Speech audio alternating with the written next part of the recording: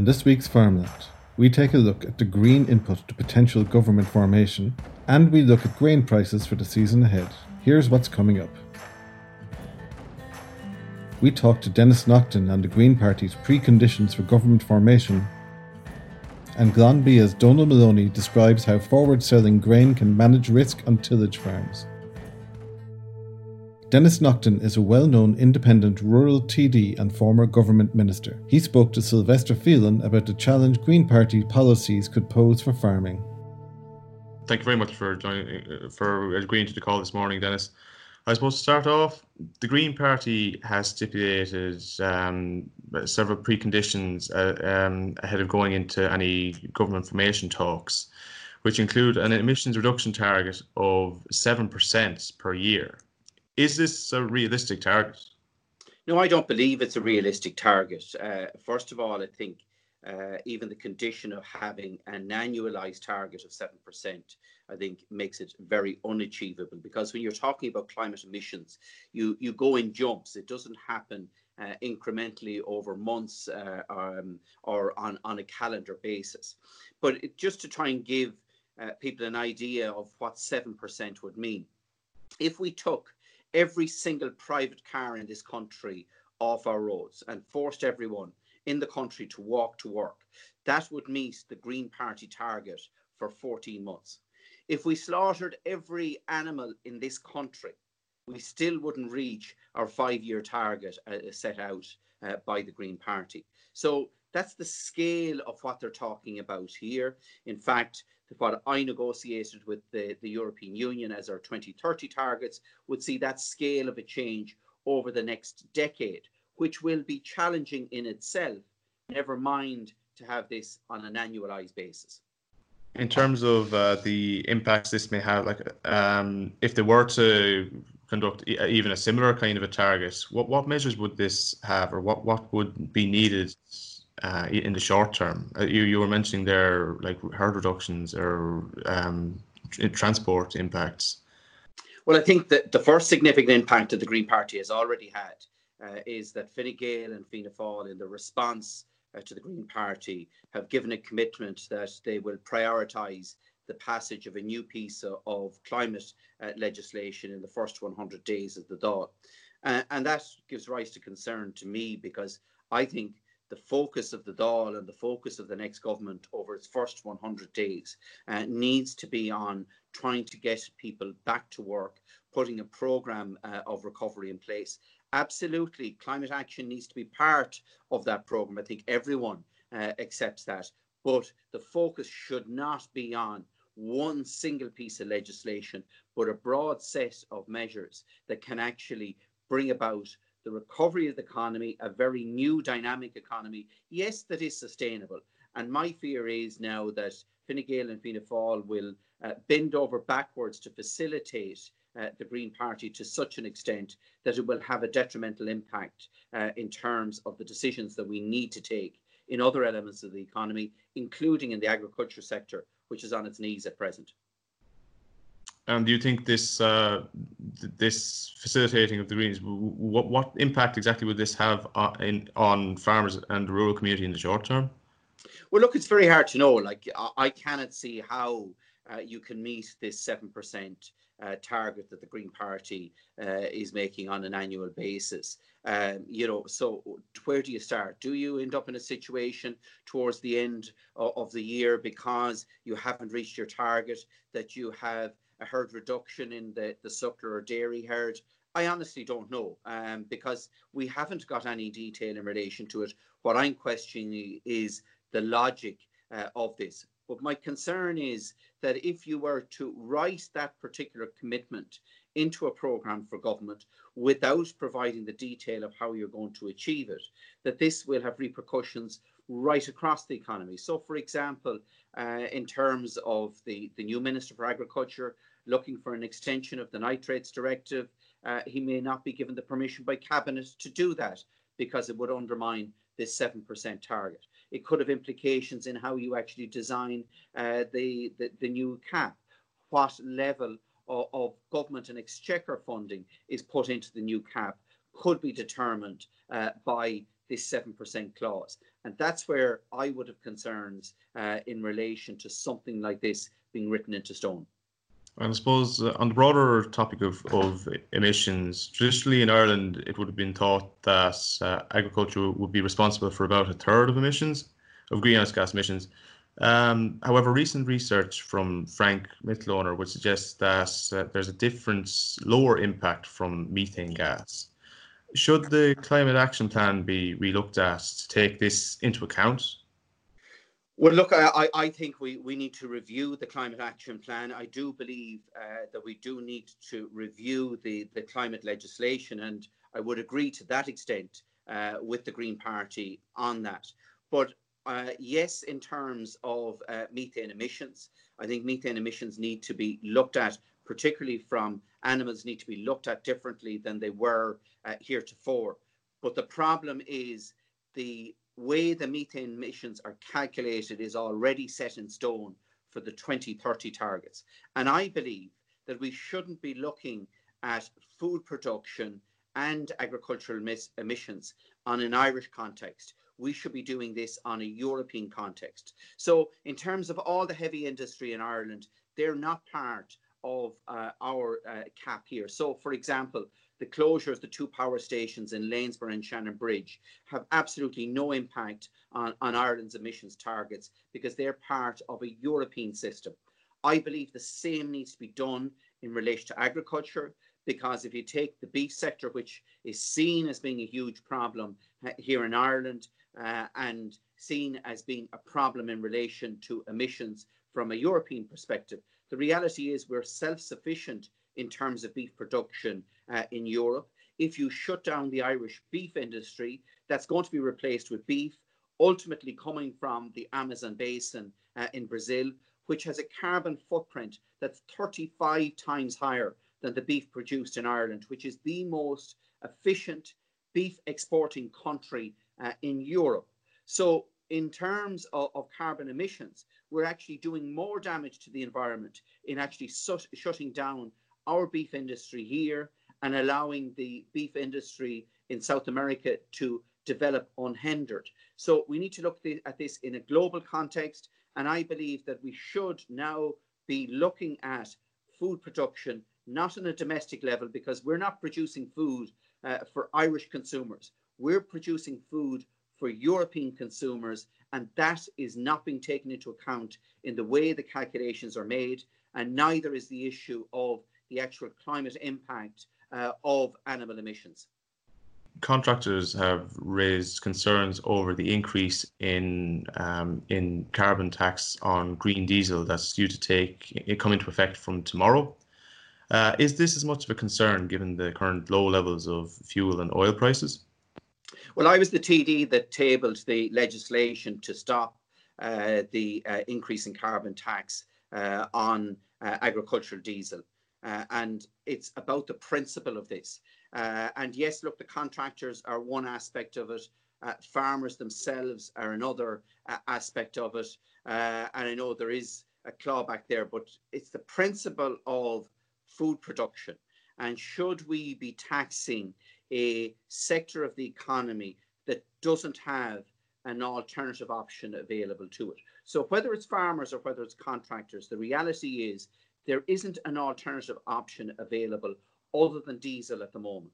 The whole idea and principle behind carbon taxes is to try and get people to shift from dirty fuels to clean fuels. That option isn't there for the agricultural community as a whole. And that's why it's not just the agricultural contractors, but the farming community as a whole. And that's why I specifically tabled an amendment to the legislation to block it being introduced on green diesel, because until we have those alternatives, it shouldn't be put in place. Yes, there is a reduction now in terms of the price of oil, and as a result of that, the price of diesel. But what are going to be the prices in 6 months or 12 months' time or 2 years' time? We're still not going to have electric tractors. Farmers don't replace their tractors that often. You know, the resources that would be needed to actually replace tractors, and even if we replaced every single tractor in the country, the carbon impact of that is very, very minimal. And I think we need to look at these taxes in a very logical way. There is a problem, particularly with diesel, particularly in the city of Dublin and inside the canals in Dublin. But the Green Party aren't prepared to look at that issue. They want to have the alternatives put in place before the mammies and daddies that are dropping their kids, a mile down the road to school are penalised in terms of using their diesel vehicle in Dublin. And we know that using diesel on short journeys creates far more emissions than what's done in rural Ireland. Yet the people in rural Ireland are the ones that are footing the bill in relation to that. Finally, I suppose, can we expect a ramping up of, like, in spite of all the efforts and in spite of the, I suppose, the reasons not to, are we likely to see an increase in the likes of these taxes on fuels in the coming years? Well, we're definitely going to see a change in focus, regardless of whether the Green Party is part of government or not. And I, for one, am committed to seeing our emissions profile reduced right across the sector, in rural Ireland and in urban Ireland, in agriculture and other sectors of our economy. But what we're doing at the moment, and it's being driven by environmentalists, is they're taking European models and trying to shoehorn them into an Irish situation. Now, that just doesn't work. Remember that 37% of our population live in isolated rural communities. So we can tax diesel and we can tax petrol all we like. People still have to travel to work. Farmers still have to travel, whether they're herding or managing their agricultural business. But if we can get people to do like we're doing at the moment, working from home, that in itself will reduce, in particular, the agriculture and the emissions in rural Ireland to a far greater extent than in urban areas. If we can bring jobs into rural towns and villages rather than the city of Dublin, it will do that as well. That's the type of thing that we need to look at. And that's why, as Minister for Climate Action, I designed and developed the Climate Action Fund, which set aside initially 500 million and hopefully quite soon will be worth 1.2 billion euro in a fund to actually support people here in Ireland and support people internationally to come up with innovative solutions to deal with the Irish emission challenge, which is very different, as I say, to the European emission challenge. And if you take something very simple in terms of agriculture, the initiative, which is a unique Irish initiative developed by the IFA and the EPA, which I supported as minister, the Smart Farming Initiative, that has seen a reduction in farm input costs of, on average, €8,000 for farmers that have participated in that scheme. And it has seen a reduction in overall emissions of about 10%.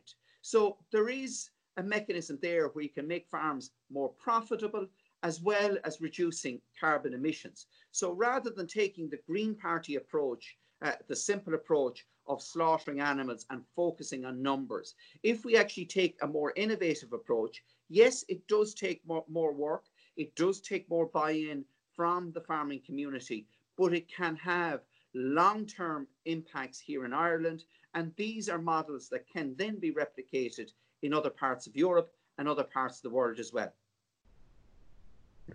Thank you very much for that, Dennis, and thank you very much for your time. Donal Moloney is the grain manager with Glanbia. He described to Siobhan Walsh how selling grain little and often during the year can avoid the risk of taking a low price at harvest. Hi, Siobhan Walsh here, technical tillage journalist with AgriLand, and I'm joined on the line by Donal Moloney, the grain manager with Glanbia.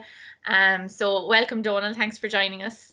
Hi, Siobhan. Hi. So, Donal, I suppose we want to give people a bit of advice at the minute about forward selling. So we're noticing lately grain prices, wheat is a little bit volatile. Barley is going down.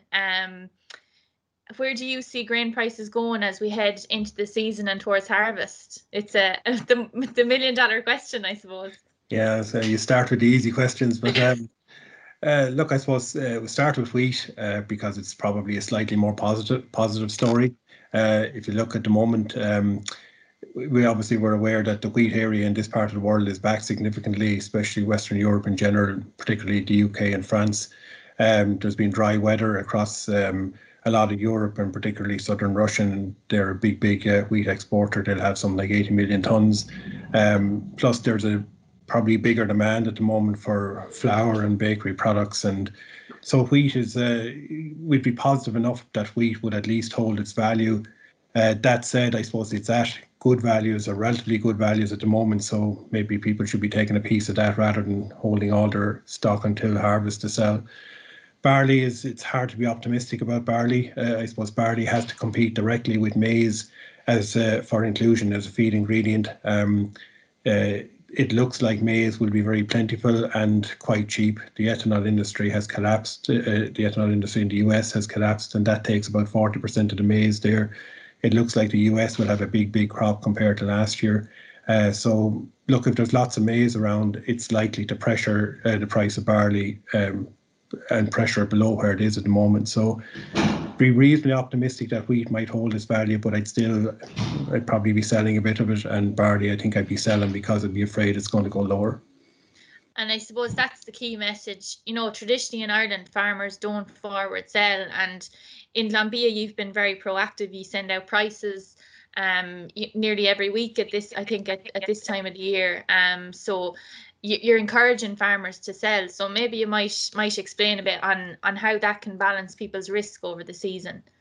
Yeah, well, I suppose what we hope it's doing is giving the farmer the option to make their own price and to be more in control of their destiny. Like traditionally, people would wait until harvest and all their grain was sold in one day. And for us, I suppose all the grain was bought in one day, which is, there's a huge risk in that as well. So I suppose by looking at the market throughout the year, and by exercising an option to sell at various times, it's not about transferring the sale on one day in the harvest to one day sometime before the harvest. That's not what it's about. It's about spreading your sales over a longer period and hopefully spreading your risk as well. And I suppose the two key things I would see that people need to know is where does the price at the moment compare to the long-term average, and where does it compare to, or what is your own cost of production. So every farmer should be able to work out or should know their cost of production per tonne of grain, see how that compares to what the price on offer is, and also see how the price on offer compares to what the long-term average might be. And doing some work on this, the long-term average over 13 or 14 years for feed barley is about €140 a tonne. If you take out the high-priced years out of that, which was 2007, 2012 and 18, it drops back to about €130 a tonne. And for wheat, the long-term average is about 147 or 8 euros a tonne. So wheat price at the moment is a good bit above average. Barley is probably a little bit below average, but I'd say prices are close enough to average in a year when it looks like supply is going to be probably above average, especially for barley. So. Yeah. So the key there is people need to know their cost of production. They need to set their mark and decide, okay, if the price is at this level, I'm going to sell, and they have to be happy with their decision and sell. And I've heard you say, move on from there. Yeah, I think it's like a lot of things in life. When you make the decision, once you're comfortable that the decision you're making is the best decision at the time, then it's always the best decision, regardless of what happens after. So I think you make the decision and move on. But I think you need to know why you're selling and what you're selling against. That's why I say you need to know the cost of production, whether you're making money at the prices on offer or at least breaking even. And then, farmers are often, or some farmers, I suppose, are fond of saying, like, the price isn't good enough to cover my costs or to give me a decent margin. But the market has no sentiment, I suppose. The market is the market, and I suppose you need to take a view of where we think the market is going to go, and it might, if it's the best that's on offer at the time, then and the best that might be on offer for a while, then that's the best you can do. And I would say at least sell a bit. And I think, go back to what I said earlier, I think little and often is the approach to forward selling, not trying to sell, none of us can second guess where the market is going to go or whether it's at the top of the market or not. So I think selling little and often is the best, the key to maximize, minimizing your risk and maximizing your opportunity. So. Yeah, you're building up that average over time. I suppose the big fear, I think, with Irish farmers and forward selling is that they'll miss a good price later on. It's more the fear of the price going up. But you have a lot of data there showing prices throughout the year. I do, and if you look, I suppose, at prices over the years, there is a slide to show that we're probably in some kind of a trend where you have a high price once every 4 or 5 years, and in between then are, lower prices. And we're probably this year, again, unfortunately, it looks to say we're looking at a lower price year, particularly for barley. Yeah. Now we're in a completely different time, I suppose, with COVID-19 and all that goes with it. But again, that is going to weaken demand, I suppose. And generally, you don't get high prices or high price years unless you have some major disruption to supply caused by drought or excessively bad weather or something like that. And there's none of that in the offing at the moment. Maybe a bit on wheat. We'll keep an eye on wheat over the coming months, particularly across Europe. But for grain in general, it looks like the world will be generally well supplied this year. So you'd have to think it's not going to be a high price year at the moment. Yeah. And, sorry, I was going to also say, sorry, Siobhan, also say, we looked at, say, within Glanbia, the people that have forward sold over the last number of years, 5 out of the last 6 years, it has paid a dividend for them in terms of the average price that barley, for example, has been sold at has been generally a good bit better than the harvest price. The exception was 2018, where prices shot up during the summer coming into the harvest. But you could see that coming in advance, and there was little enough stuff sold in 2018. But in the other years, forward selling paid well, generally by something like 12, 14, 15 euros a tonne versus the harvest price. And I suppose one thing I would say is that the vast majority of people are generally not sorry for forward selling, but are sorry for not forward selling. So, I'm just looking at some of your data there. Like in 2019, the differential between the average forward sold price and the harvest price was 26 euro. So, it's a big difference. And if people are doing it, as you said, throughout the year in small little bits of tonnage, it can make a big difference to the end price.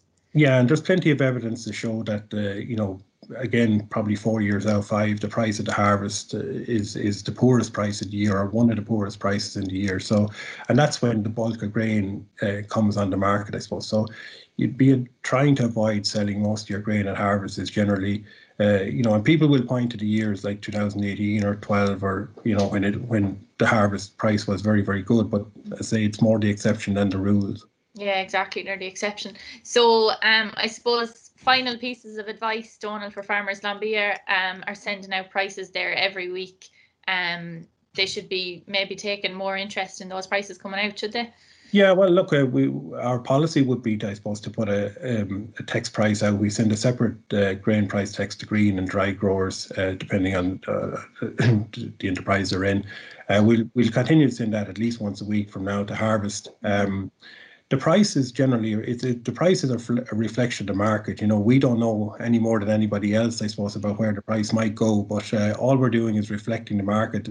In very simple terms, the way it works is we get a price from brokers on a day. We take our processing margin or assembly cost out of that, and then pass the price on to the farmer. You can argue about the assembly cost and whatever, but at the end of the day, we're purely reflecting the price that's out in the market on any particular day. So whether the price is a high price or low price, our involvement in the middle and our assembly cost remains the same, or essentially the same. So again, as I say, it's just a reflection of the market that's out there, and we'll continue to do that. And hopefully, people want more information, contact our business manager, contact me directly, and we're happy to talk to people. But it's not about trying to steal a march on the market or steal a march on the farmer. It's, I suppose, trying to help people make the best decision, and hopefully in the long term, that's better for all of us. Yeah, and I think the text messages have definitely resulted in more people forward selling. We were talking to a Glanbia agronomist last week, Jane Smith, and she said that a lot more people had taken up offers last week, maybe as a result of the price going down. But people are definitely starting to take more interest when they're getting that price every week. So I suppose last pieces of advice, Donal, would they be to set your benchmark, know your cost of production, have a mark to sell at, and I suppose be happy then with your decision and move on from it. Yeah, I suppose certainly know your cost of production and where you're happy to sell at, and what you consider, say, the lowest point that you would sell at, and then see how whatever is on offer compares to that. But and try and do little enough, and don't be trying to second guess the market and where things might end up. But spreading the average is what counts at the end of the day, not any individual price. It's the average of what you have when all your corn is sold is what's the most important thing. Yeah, Okay, well, thanks very much for joining us, Donal. You're welcome, Siobhan. Thank you. Thanks for watching this week's Farmland. You can keep up to date on the latest agri news on agriland.ie and the AgriLand app.